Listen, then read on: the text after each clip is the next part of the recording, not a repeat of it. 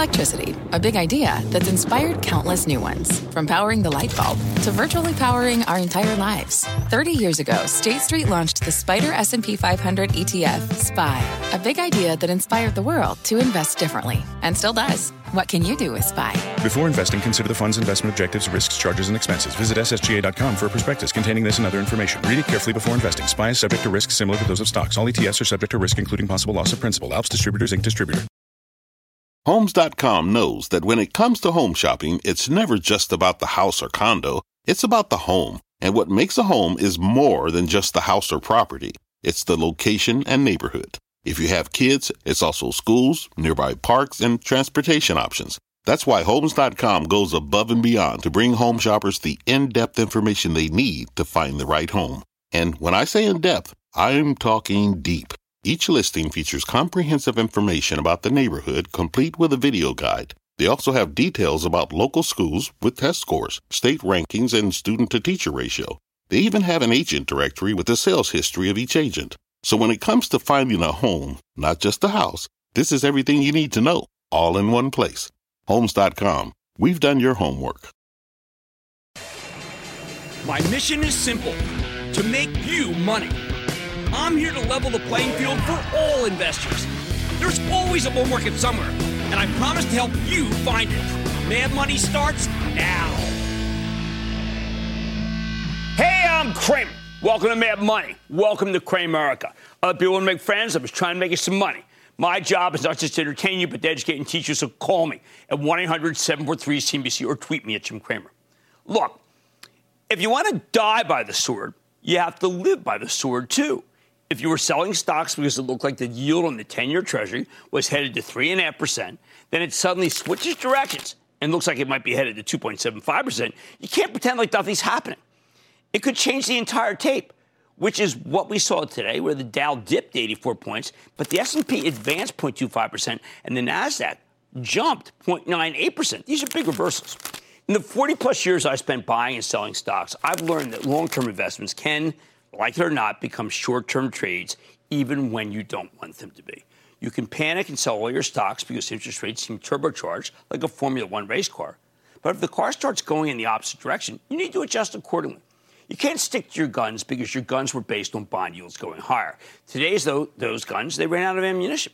Listen, I run a charitable trust in conjunction with the CBC Investing Club. In my capacity as a portfolio manager for the trust, it's my job to recognize that sometimes rates can go up too far too fast, priming them to come down a bit again.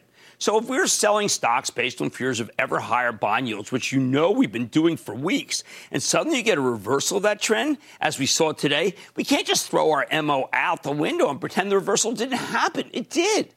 To borrow my favorite apocryphal line from the late, great John Maynard Keynes, when the facts change, I change my mind. What do you do, sir? When you're a public figure, that kind of thing can get you mocked endlessly because people hate it when you love a stock one day and loathe it the next. Critics will roast you for being inconsistent, even if it turns out you made the right call. Very easy to stitch together some incredibly misleading YouTube clips that make someone in my line of work look like a moron. Very easy. But when the facts change, Jimmy Chill says you got to change with them. Case in point, there are a ton of similarities between this moment and the end of the dot-com era. In 1999, I was wildly bullish on internet stocks, in part because of my work with TheStreet.com, a publication I started in 1995 and took public in 1999. Oh, the market was in love with the whole group back then. Practically every week, we racked up huge percentage gains. And the dot-com was the biggest gains that we've ever had in the history of the market. I was telling everyone this was an amazing time and you had to buy. Good. Then the facts changed. The dot-com started running out of money. There were endless stock offerings for both insiders and the enterprises themselves. So I realized after enough of this for 3.5 months in 2000 that it was time to get out of Dodge. Now, back then, I didn't have a TV show, but I wrote a trading diary for The Street, and I told people I had enough of the dot-coms by the third week of March in 2000. That's an almost exact nailing of the top. And because I put my money where my mouth is, I went 100% into cash at my hedge fund for only the second time in its history, the first time being right before the crash in 1987, 2 for 2. For days back in 2000, I told people I was cashing out and even shorting tech stocks that had gone up too far. Given that the vast bulk of people who listened to me made a ton of money in these stocks on the way up, I was shocked by the widespread antipathy when I changed directions. I spent weeks writing that dot-coms were an investment that turned into the trade of a lifetime. In other words, we thought they were long-term stories, but it turned out they were fabulous short-term trades. And you had to ring the register. It was terrible. I wish you didn't, but you did. That's why I turned on the whole group right before it peaked. And I stayed negative on these things for years afterwards. Good call. Just like back then in November of last year, I warned in the investment club about the age of silliness being over. I told you to circle the wagons around companies that make real things and provide real services at a profit, and ideally return some of those profits to shareholders at reasonable prices. Anything else was going to get torn to pieces as the Fed started tightening. Good call. But now the whole growth cohort has been obliterated thanks to the relentless rise in long-term interest rates. Then yesterday, we started to get a reprieve as rates began to go back down, something that continued today. Not big, but it continued. At that moment, I had to change my attitude once again and start searching for bargains. I think this is one of those times where the bond market is saying you can buy stocks, not sell, even if you'd been a seller. I know switching directions opens me up to ridicule, but I'm not trying to avoid ridicule. I'm trying to give you my best assessment of the stock market.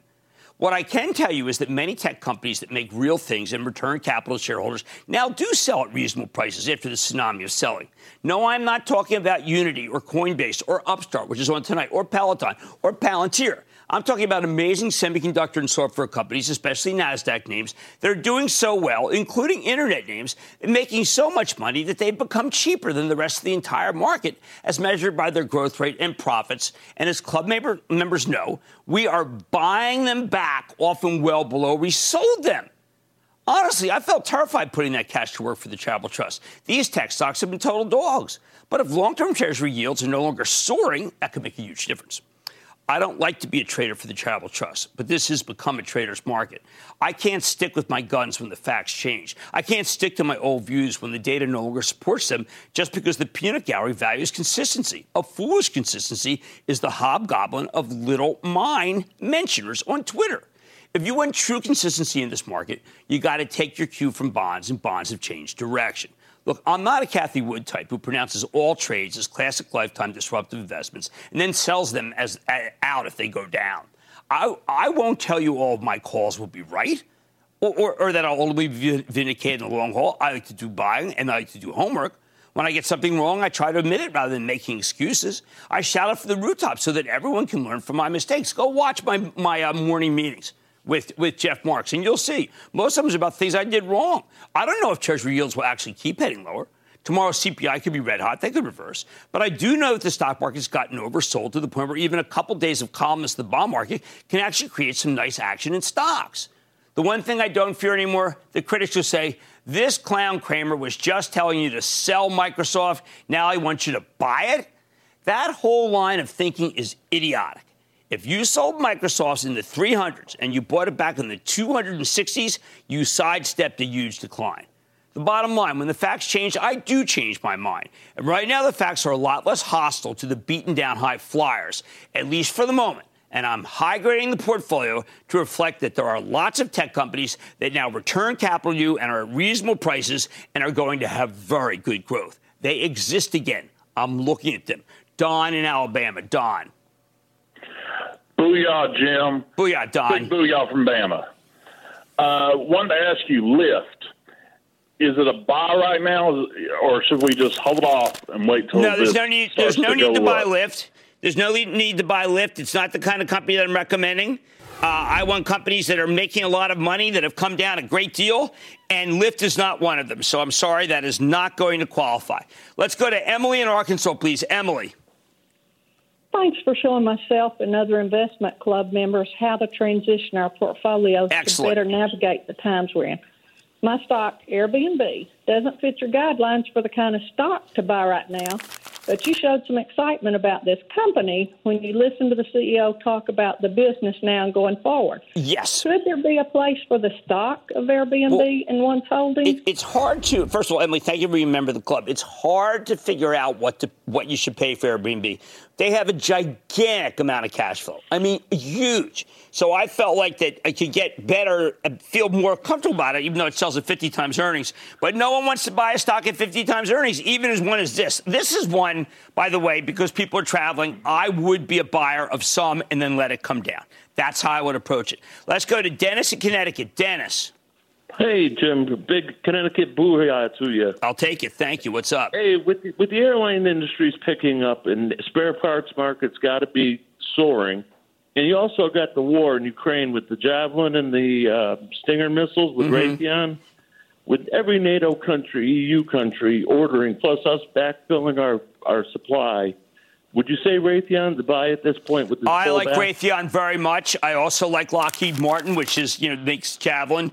I think AeroVironment's very good, but I think Raytheon's excellent. You're absolutely right about the spares. You're right about the engines. It's a really, really good story, and I think that you're right on there, and you should be a buyer of it. All right. When the facts change, I do change my mind. The facts are now a lot less hostile to a lot of beaten down techs that were very expensive, and they've come down. And if the Treasury stay calm, it could be good for a couple days. On Mad Money tonight, a big guest lineup. Upstart plummeted over 50% today after the company cut its full-year revenue forecast. I got to get to that bottom of the story for all of you who own it. Maybe we figure out what's going on. And down significantly from its high. Should investors try Crocs on for size, or was that just a pandemic play? I'm talking the company's top brass. Then Pfizer announced today it would acquire Biohaven Pharmaceuticals in the biggest deal since 2016. And I'm learning more about the details of the deal with a company I know very well, Biohaven. Stay with Cramer. Don't miss a second of Mad Money. Follow @Jim Cramer on Twitter. Have a question? Tweet Cramer. #MadTweets.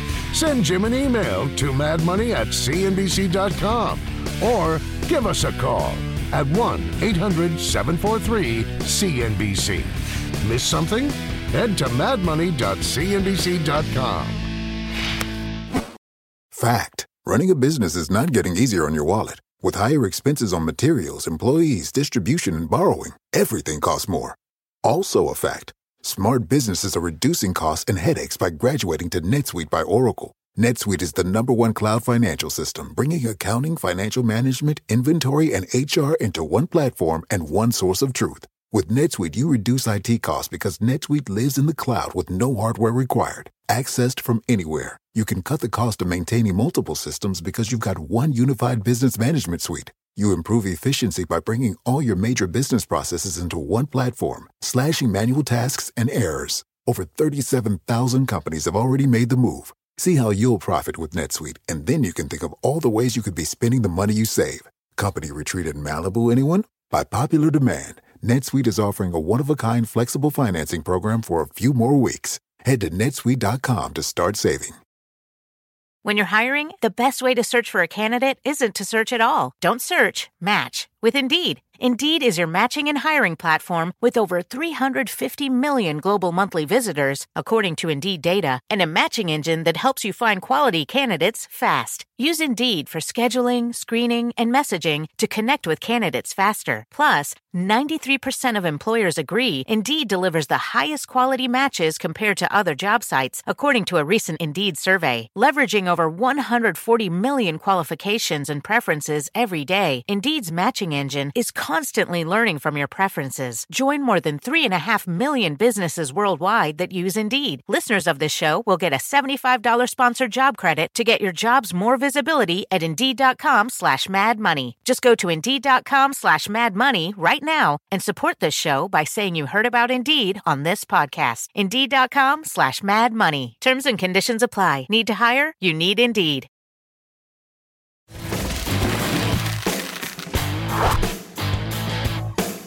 All right, this market is merciless to anything that's going out of style of the Wall Street Fashion Show.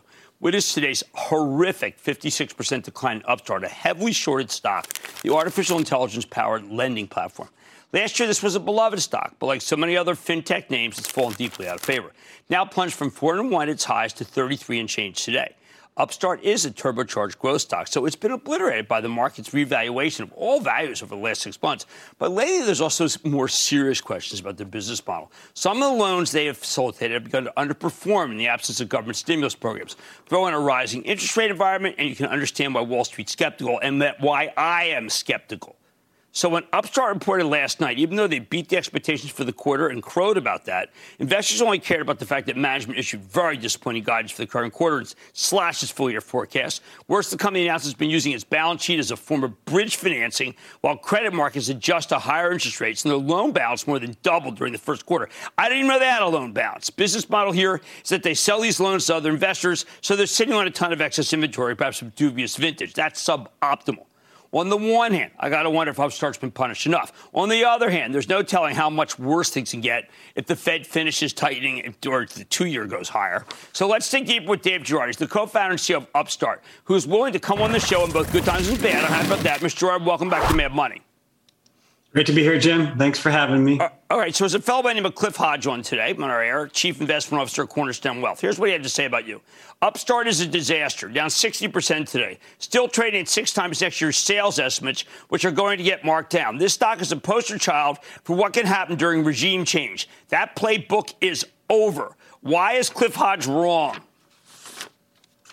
Well, Jim, I don't know what Cliff's talking about. We are a fintech that has delivered 7 straight profitable quarters and 4 straight quarters with triple-digit growth rate. So if you can find another fintech or another technology company, with that combination of growth and profits, then I think you should buy it. So if I find a company with $600 million in bad loans on the balance sheet, I wouldn't buy it. Yeah, we don't, Jim. We are a technology provider to lenders. We occasionally take some loans on our balance sheet to test our models and bridge, but we aren't fundamentally a lender ourselves. Well, I don't have to test your model. Your vintages were 2.91% average delinquency. I don't have to test the model. That's awful. I've been in banks all my life. That's a bad model. You know that too. You should have been flagged that. 2.9 is too high. That's what happened to GlenFed. That's what CalFed.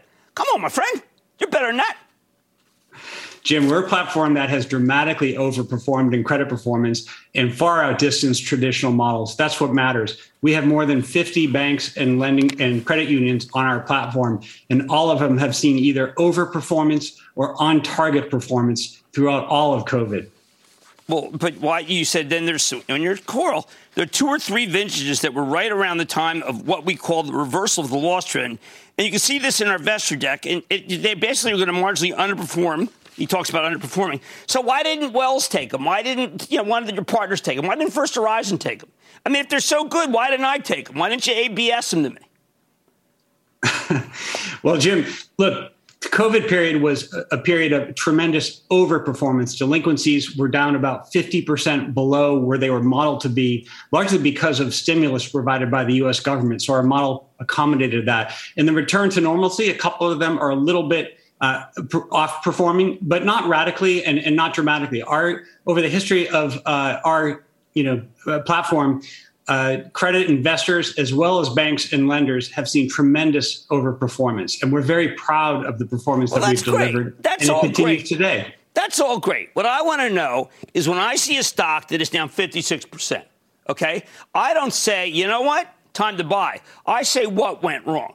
Why do you have any loans on your balance sheet? I thought you were a platform that every bank I know loved.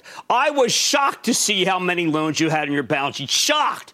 And it said to me that I did not know Upstart. I thought I did, but there are other investors that you and I both know who thought we did, and we were shocked at the amount of bad loans or potentially bad loans on your balance sheet. Shocked. Yeah, first of all, just to make it really clear, in the first quarter, a single-digit percentage of the loans that were originated on our platform came to our balance sheet. That hasn't changed in our history. We've said we use putting loans on our balance sheet to test new products and new models, and that's largely what those represented. So it's not a change in our model. More than 90% of our loans are originated and held by banks or originated by banks and sold forward to institutional markets. That hasn't changed, Jim. But 10% of the size of your doing has changed. And then you're moving into auto refi, which I find is the most difficult single business that involved right now, particularly when I'm watching Carvana. And I just say, Dave, come on, man, just go be back to what you were doing. And don't do the price discovery. Just be this fantastic platform that every bank needs in order to be able to access the smaller investors who are really why I liked your company so much. And, when I see vintages that are bad, I think about companies in 2007, 2008 that told me vintages went bad. And you know what? Sometimes I'm still criticized because I didn't say they're all going bankrupt. And I know you're not, but I've got to tell you, it was certainly ill-advised to have that many loans on your balance sheet. And a lot of the bankers tell me it's because you couldn't get rid of them. There was no way you could get rid of them. Jim, through most of COVID, loans that were targeted a return of 7% were returning more like 12%. A few vintages that were targeting 7% in the latter part, as stimulus went away, will probably return about 5%. So in the grand scheme of our platform, we're pretty happy with that. Banks and investors have made incredible profits, have been incredibly successful on our platform. It's not perfect, but it has performed exceedingly well, and we're proud of it. Okay, well then, all right, I'm going to ask it straight out. A stock that's down 56% is not a misunderstood stock. It's a stock where people thought there was far more risk than we realized. Correct? Well, yeah, look, I mean, all else being equal, I'd prefer our stock was going up, but the fundamentals of our business have not changed. Profits and growth have been the combination since we went public in December 2020 and since before that. So again, we're proud of what we're building. We think if the market doesn't appreciate it today, it's okay. We're all right to be understood, because applying artificial intelligence to the business of lending is a fundamentally important change. It's good for consumers. It's good for banks. But why is the average delinquency rate of the 10 months of 2021 vintage 2.91%? I was not born yesterday. That's a really high number. It's not a high number, Jim. Look, our whole goal is to predict exactly how much loans are going to default. That's the notion of a risk model, is to accurately predict. I wish you and I saw eye to eye on that, sir. I wish you and I saw eye to eye on that. But I guess I've done banks too long to know that 2.9 is way too high. And you know what would have been better? I think if you come on and say, listen, yeah, we got some 2.9. Don't worry about it, Jim. We're going to syndicate them. We got a lot of buyers. If you say that to me right now, then I'll say this stock price is wrong. Do you have a lot of buyers for the stuff that's down 2.9? Do you? Jim, everything clears in our system. So our business is really healthy. We generated a lot of cash probably $60-70 million in cash last quarter. There's nothing going wrong with our business. That's all right, well, I'm sorry I have to be so tough, but obviously a lot of people have lost a ton of money. And if you can clear those loans and you're that platform that we all wanted, that's a better company, Dave. That is a better company. It is. It's simple. All right? Get rid of the bad loans, and the stock will go higher. Get rid of the 2.91 criticized loans. It'll go higher. All right? Thanks, Jim. Appreciate it. Thank you, Dave. Good to see you. Co-founder and CEO of Upstart, Dave Girouard. Mad Money's back after the break.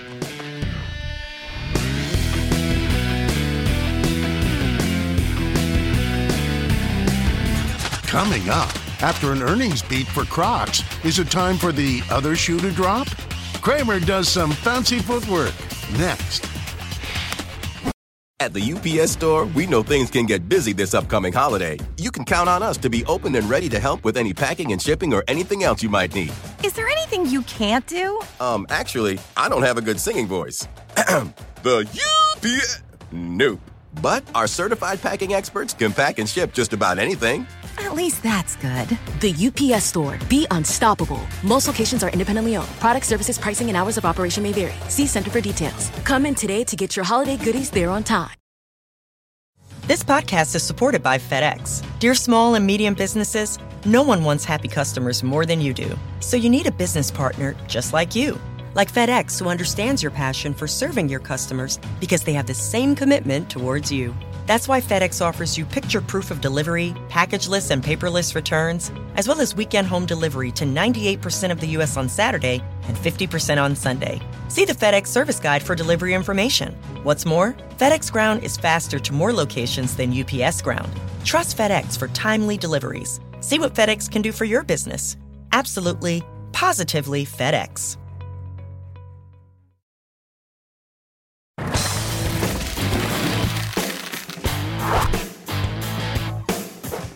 Look, this is a heinous, frankly, sometimes ridiculous market, where nearly all the market's former leaders have been lined up against the wall, and they have just been shot. Sell. No one wants to own any of them. It is just incredible. But not every stock that's been destroyed in the last 6 months actually deserves the pain. I mean, there's been a lot of ton of collateral damage. That can create buying opportunities. Remember, we want real companies with real products, real earnings, and real cheap stocks, which brings me to Crocs, the maker of these modern-day clogs that become incredibly popular in recent years. I've got my own. Go Eagles. You got it. You could argue this was a COVID winner because the stock shot up from around $10 as pandemic lows to 183 and change last November. People seem to like Crocs at the stay-at-home economy. Maybe that's what's really killing it. All the COVID winners have been Poleax here, including Crocs, which is now down more than 70% from its highs. But beyond the sector rotation, Wall Street wasn't thrilled that the guy shelled out $2.5 billion in cash to buy an Italian shoemaker called HEYDUDE late last year because this is a skeptical stock market, even though the thing has worked out well.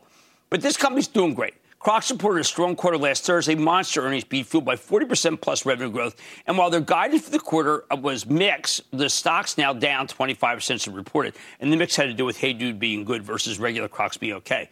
Now, look, at these levels, the stock trades at 5 times earnings, which makes no sense to me, okay? It seems cheap. I got to figure this thing out. So let's take a closer look at Andrew Rees. He's the CEO of Crocs. Learn more about the quarter and what comes next. Mr. Rees, welcome to Mad Money. Thank you, Jim. Pleasure to be here. All right, now I got to tell you, point blank, Andrew. I like to read things within the confines of the reports and listen in the confines of reports, not look at the stock price, because the stock prices are lying all over the place. Now, I know that you put up incredible numbers, all right? So I have to try to figure out what went wrong here. There was a paragraph where and I thought it was boilerplate, frankly, where you said, look, let me turn to the future. As we discussed in the first quarter, macro environment remains challenging. Backdrop of high inflation, rising interest rates, supply chain disruptions only become more complicated with the war in Ukraine, ongoing shutdowns caused by zero COVID policy in China. Now, I've heard every single company say that. Why did it crush your company? Look, I'm not sure I can fully answer that. What I can tell you, Jim, is, look, we had a great quarter. We had a great last year. I think we're certainly getting lumped in with the other COVID stocks. But, unlike Peloton that I think released today that lost a ton of money, we make a ton of money, right? So we made, $600+ million in profit last year. We had a great, highly profitable quarter in Q1. And we've given very clear guidance to the street that will make, approximately $10 a share this year in terms of EBIT contribution. So we're highly profitable. We're growing. I think we're just getting lumped in with that rotation out of the those COVID stocks. Right. But honestly, we don't believe that's true for Crocs. We're a 20-year-old company. We've got a much longer track record, and I think we've got a great future in front of us, which is going to be a growth future oriented around the Crocs brand. But also, as you mentioned in your introduction, we bought another brand, which also gives our investors diversification. Well, you paid. Okay, you just talked about you paid $2.5 billion for HEYDUDE, but the amazing thing was, I know you haven't had HEYDUDE very long, but whatever the heck happened, once it came underneath your umbrella, HEYDUDE is on fire. Yeah, I mean, look, we bought this brand for 2 reasons. One, we could see in the marketplace that it was doing extraordinarily well. The compound annual growth rate on the brand for the last 3 years is over 200%, right? So it's been growing really, really quickly. We also knew that it was really only in a sliver of the United States. It's really mainly penetrated down through the middle of the country, Texas and Florida, right? And so there's a lot of people live in California and the Northeast, right? So we knew we could expand it around the country. So we could see the opportunity. The second reason we bought it, and look, and I think in retrospect, when people look back in this, 12 months or 24 months from now, they will see this is an incredible deal. The second reason we bought it is to provide diversification, because one of the things we'd heard from our investors as we've grown the Crocs brand, which is really concentrated in the iconic clog, they were uncomfortable with the concentration. So now we're giving them 2 brands that are both going to grow. I think it's an incredible investable story, but obviously we're getting kind of swept up in a lot of, I think, market dislocation. Yeah, but I mean, look, maybe people felt that you have supply chain snags because HEYDUDE's made in China. And maybe people are saying that, listen, if Tesla can't make them all in China, you won't be able to make them all. How's the supply chain over there for you? It's not bad, actually. So, yeah, I would say as a company, we're diversified. We're in Vietnam, we're in China, we're in Indonesia, and we're in other Western markets as well. We're manufacturing. manufacturing. HEYDUDE is predominantly in China. We've seen some closures in the first quarter. Factories closed for a week or so, but we're very confident in our kind of ongoing supply. So we're in a number of different factories, so we're diversified from a facility perspective. So I think, look, we're looking pretty good from a supply perspective. And as we look back over the last 2 years, I think one of the things our customers would say, our wholesale customers we sell to, we're probably one of the better brands in terms of managing supply during the COVID. And we've been able to do that because our products are pretty simple, right? If you're making a sneaker, there's 30, 40, 50 pieces go into that you have to assemble before you can put the shoe together. But most of our products, there's 3 or 4. Right. So getting our supply chain up and running again is easier. All right, last one. $408 million in inventory seemed high to me. Could that be what people don't like about? Yeah, that is a little high, right? So we've incorporated HEYDUDE, and as you know, you've got to mark up the inventory when you make an acquisition. So it's a little elevated from an inventory acquisition perspective. But I think that's also a testament to success. We've managed to get inventory on the water, on its way to the United States, on the way to our international markets. So I think that will prove to be a valuable asset in the coming months. All right, well, look, I don't understand this at all. I mean, I'll just be honest. I've been in this business for 40 years. This price makes no sense to me other than the fact that people just hate anything that they saw people wear during a pandemic. I got my Go Eagles Crocs. I didn't have this in the pandemic. I'm thrilled. All right, that's Andrew Rees, CEO of Crocs. Guys, I don't know. You don't get hurt that bad buying 5 times earnings for real growth stock. Thank you so much for being on the show. Mad Money's back here for the break.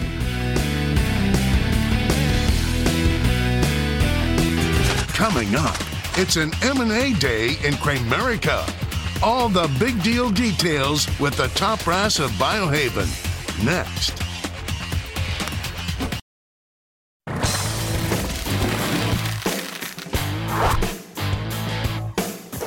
When stocks get too cheap, big companies start making takeover bids. This morning, we learned that Pfizer is buying Biohaven Pharmaceuticals for $148.50 per share, a huge premium from the $83 price where it closed yesterday. I got to tell you, I love this deal for both companies. Pfizer's been printing money with its COVID vaccine, but it's losing some major patents in the next few years. It needs to bolster its pipeline.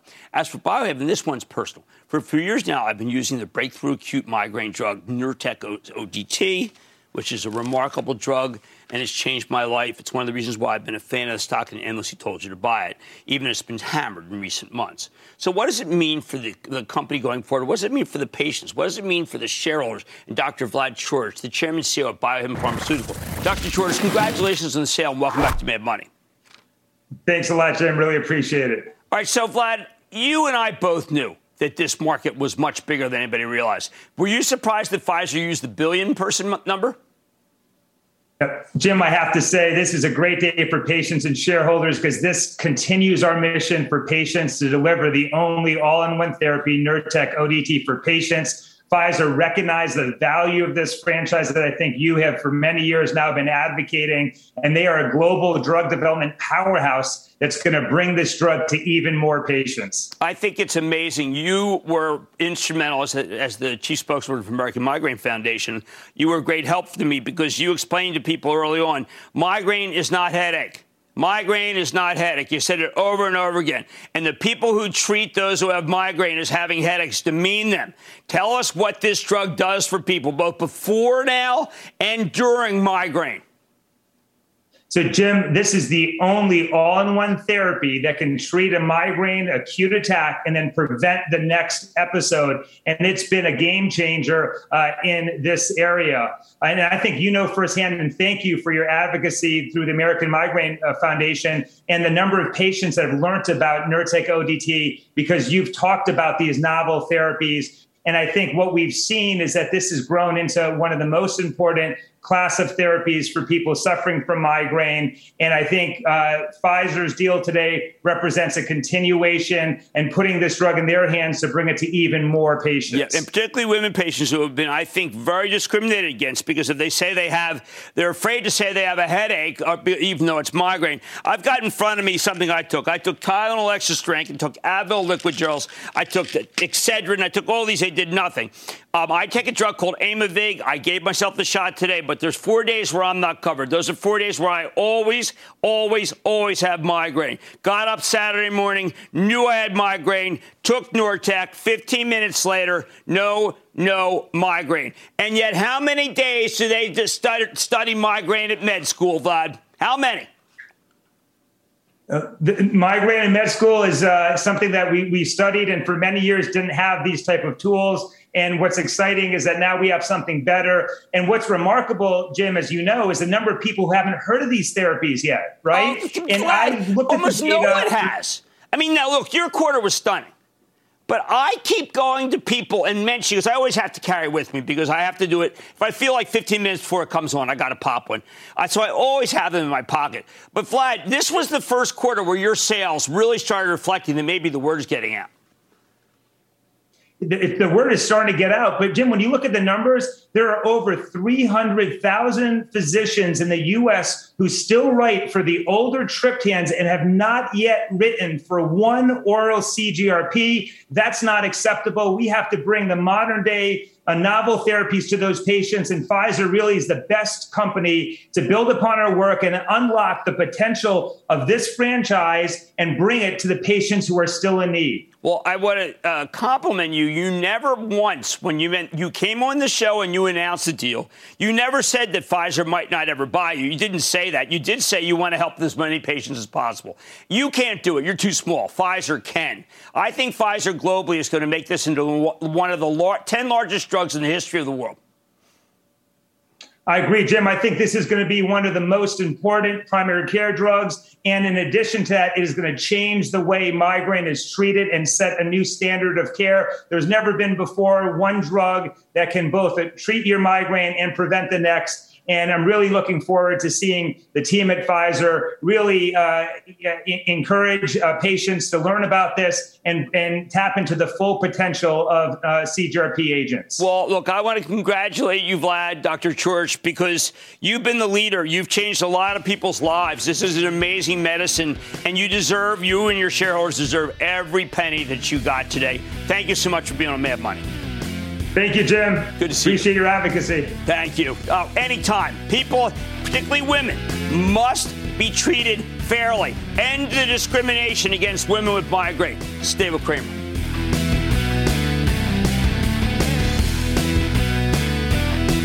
Just chill out. Is this Chill Master Jay? The Chill Man is in the house. He's happy. The lightning round is coming up when Mad Money returns.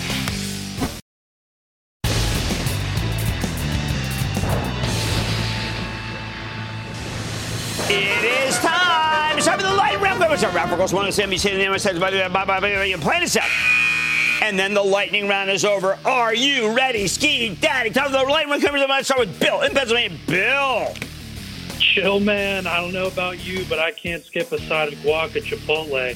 But what do I do about avocado producer and distributor Mission Produce? I want to be careful about avocados. The up and down nature, having known for 12 years in the restaurant business, is too hard to gain. I want you to be very careful of that. Even as I think they make a good point, it's just too darn hard. Corey in New Jersey. Corey. Hi, Jim.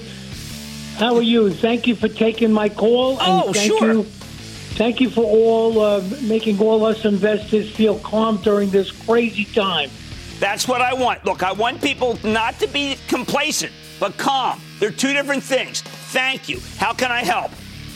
I just purchased over time some stock in the stock is AmberSourceBergen, and I wanted to know what you thought. They are a very inexpensive, terrific, profitable company that I like very much. Good call by you. William in Alabama. William. Yes, sir. Go ahead. What's up? All right. My question is about Funko. I bought Funko for around $6 back in 2020. My question is, do you think I should continue to hold or... Well, that's a big gain. Maybe take some off the table. But this Andrew Perlmutter is making a lot of really good deals. But many of us were confounded that the stock went down as low as it did. I think it's a good company. Sells at 10 times earnings. But I always like to take a little off the table when you have more than... you're playing with the house's money. Let's go to Ken in Georgia, please. Ken. Hey, Jim, I need two pieces of advice from you. Sure. One, how to grow the best tomatoes. Two, AECOM, ticker ACM. Well, you got to go. The best tomatoes, frankly, is requiring tremendous irrigation. I've got a great irrigation system, and that's what really helps me because it really is about water and sun. And what was the stock? Oh my God. This is a tremendous infrastructure play that has come down a great deal, even though it's profitable. I think you should own it, and I think you should buy it. I like them very much. How about Craig in South Carolina? Craig. Hey, Jim. Thanks for taking my call. Of course. Hey, this morning on the air, you said that everyone has one stock in their portfolio that they've been pummeled on. Absolutely. And, Jim, my screen's bleeding red with the Firm Holdings. They have earnings on Thursday. What should I do with AFRM? We have to hear if they have some secret weapon, some bullet, something that's going to make it so people are less concerned about that it's buy now and never pay. That's what people are worried about, the credit risk.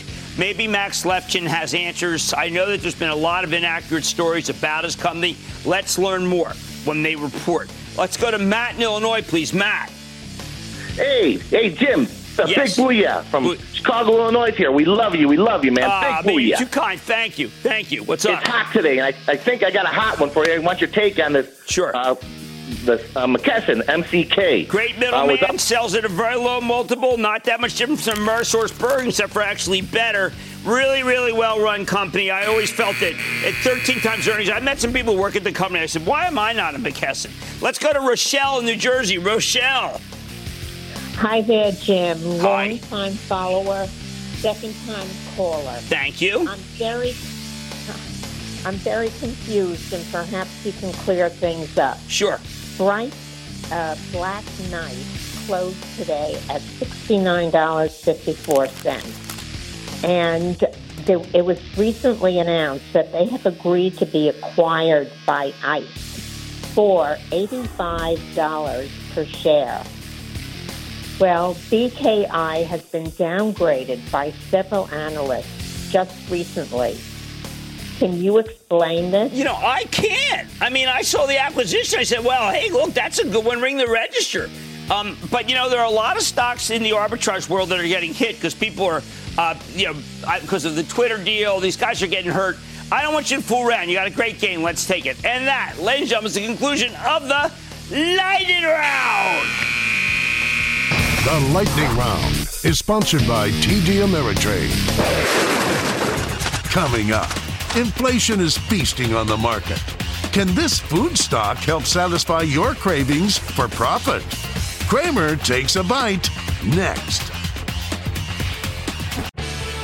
Cramer, you are super.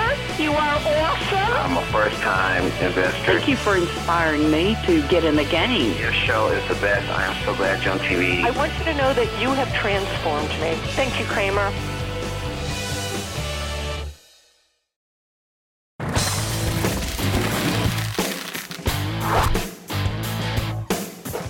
After 3 days of horrific selling, sometimes it's just nice to see a company report strong results and actually get rewarded on the spot for a higher stock price. Look at Sysco. By this time, I mean it's CSY Sysco, the food distributor that supplies restaurants, hospitals, schools, and hotels. Now, I've been a huge fan of this one as a reopening play that can pass on the cost of inflation to its customers by directly raising prices. Doesn't hurt that the stock's relatively cheap.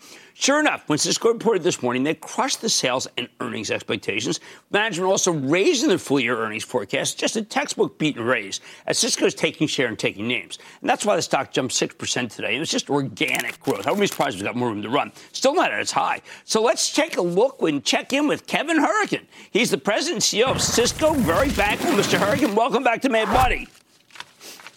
Jim, it's glad to be on your show again. Thanks for having us back. Okay, so the first thing I'm going to ask you, Kevin, is that everyone tells me that all the big restaurants are closing, that there's real problems all over the country, that people aren't eating at the office anymore, they're eating at home. Your Sysco numbers tell me either you're just killing it, taking share from everybody, or that whole description's wrong. Which is it? The honest truth is I think it's a little bit of both, Jim. The market has proven to be pretty resilient from a food away from home perspective. As the Omicron variant exited stage left at the kind of middle to end of February, the month of March was really robust from a food away from home perspective across the industry. But make no mistake, Sysco is meaningfully taking market share. Our stated goal for this year was to grow 1.2 times the market, and we far exceeded that growth target, us versus the marketplace. in the last quarter, Jim. Well, I mean, you got to tell people what your sales were. I mean, the sales growth here is incredible. And when you compare the sales growth even to the pre-pandemic, it's monstrous how well you're doing. Yeah, we had a strong beat from a top line to bottom line perspective, as you said in your intro. And our volumes, that's actually what we're measuring more than anything, because inflation is helping our sales. Our volume in our U.S. business was up versus 19 in the most recent quarter. And Jim, what we're excited about is that is well ahead of what industry experts had predicted for our sector. And we still have growth tailwinds at our back. We have an international business, as you well know, and international hasn't yet caught up to the U.S. And we have sectors that we serve, like travel, hospitality, business, and industry, which is caterers to large corporate offices that are not yet fully recovered. So sales well above 19, volumes above 19, and we still have gas in the tank from a recovery perspective. Speaking of gas tank, I want everyone who runs a business to listen to what Kevin's about to tell you. One of the most innovative things I have ever heard is this shift to a 6-day delivery model. I don't know who came up with this, Kevin, but it is brilliant. Tell people how it works. Yeah, we like what we're doing here is we're expanding our work week for our physical operations while at the same time shortening the work week for our associates. One of the most important things that we need to do being a supply chain company is improve the quality of our jobs. So we're converting from a 5-day scheduled work week for our associates to a scheduled 4-day work week, 4 10-hour days. Right. And if they need to work overtime or want to work overtime, it's easier because it's a 5th day instead of a 6th day. They have a better work-life balance. But for us as a company, by stretching to a full 6-day, Monday through Saturday delivery, we're essentially able to increase our throughput capacity on each and every day of the week, provide restaurant customers with better service. And Jim, we're able to grow our business profitably with fewer physical assets. We can sweat our trucks, sweat our buildings. We will invest in new buildings. We will invest in new trucks. We've increased our throughput capacity. We've increased our ability to ship on time and in full to our customers, and it's better for our associates as well. So we're excited about it. We just completed that work this past quarter. And as a customer, it's ideal. I mean, we always, you can't have 2 days off. It's a 6-day operation. Everybody knows that. Exactly. Now, one of the things I love, when the Sysco trucks are parked in front of our places, I mean, look, they keep the engine running. That's fine.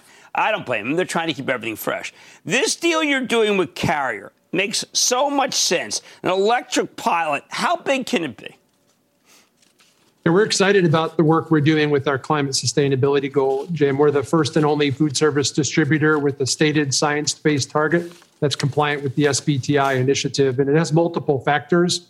We will be electrifying our fleet and also electrifying the trailer, as you said. We're shipping product on a tri-temperature truck. It's got a freezer section, a refrigerator section, and a dry. We ship millions of miles, and we can make a really meaningful impact in our communities in a positive way by electrifying our fleet. It's the right thing to do for our climate. It's also good for our business. We think it can create a competitive advantage.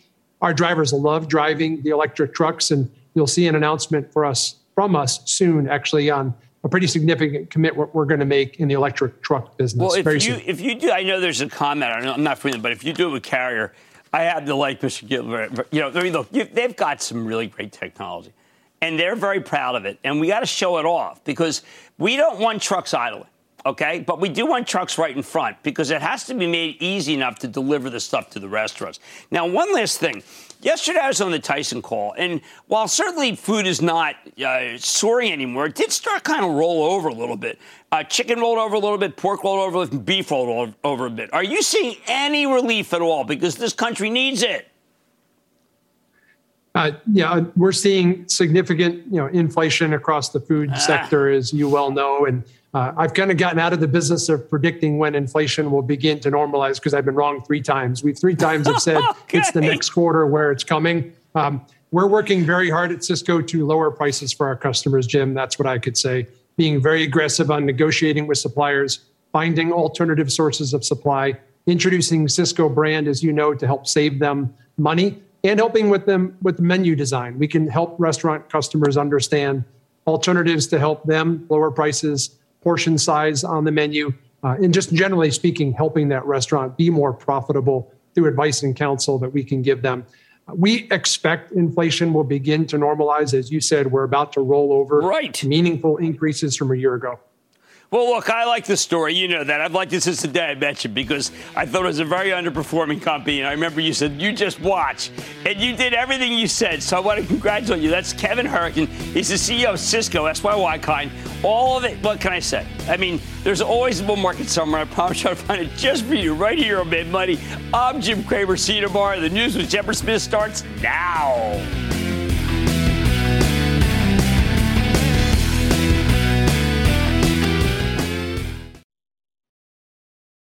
This podcast is supported by FedEx. Dear small and medium businesses, no one wants happy customers more than you do. That's why FedEx offers you picture proof of delivery, packageless and paperless returns, as well as weekend home delivery to 98% of the U.S. on Saturday and 50% on Sunday. See the FedEx service guide for delivery information. FedEx Ground service is also faster to more locations than UPS Ground. See what FedEx can do for your business. Absolutely, positively FedEx.